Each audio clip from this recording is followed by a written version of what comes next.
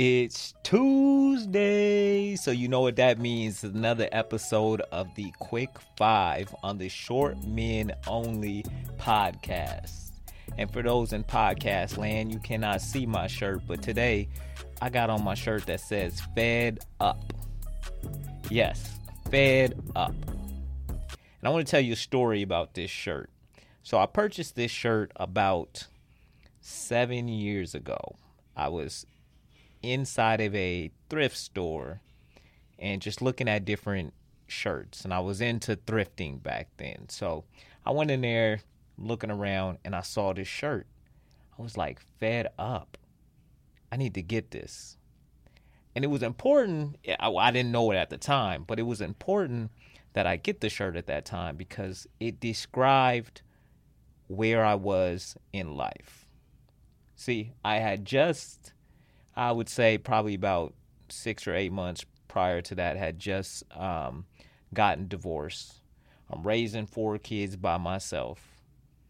I was fed up with where I was at, what I was doing, how my life was going. I was just fed up. I was tired. I was annoyed. I was angry. I was all of those things. I was fed up. And so when I got the shirt, it spoke to me. And it was like one of those things where you get something and it's like, okay, what are you going to do now? You're fed up. What are you going to do now? And I realized something along that was the question I had to answer to myself. But I realized something along the way when I was, trying to figure out the answer to that question. What am I going to do? I'm walking around with the shirt that says Fed Up on it. Like, what am I going to do? And then I realized something. Nothing changes until you get to that place where you say, I am fed up. Like, I'm tired. I'm not going to accept this no more. Until you get to that place, you're not going to change nothing. Until you get tired of being in the dark place. Tired of trying to be somebody you're not. Tired of feeling sorry for yourself. Tired of being mad at yourself when you can't please everybody all the time. Tired of being mad at yourself or neglecting yourself. A lot of us do that, neglect ourselves. But nothing will change until we get fed up with all of those things. You know what I'm saying? Like, fed up. And that was where I was at. I was tired. I was angry, like I said, and I was fed up. And I had to start doing the work now that I was fed up. It wasn't just enough for me to say, hey, I'm fed up. Like that saying, recovery, that's the first step, is admitting you have a problem. But then you actually got to do something about it. And that's what we're going to talk about in Thursday's podcast. So I want to make sure you tune in on Thursday for Thursday's podcast, because we're going to talk about how to get out of that dark place once you're fed up. Because, I know it can be done. I've done it.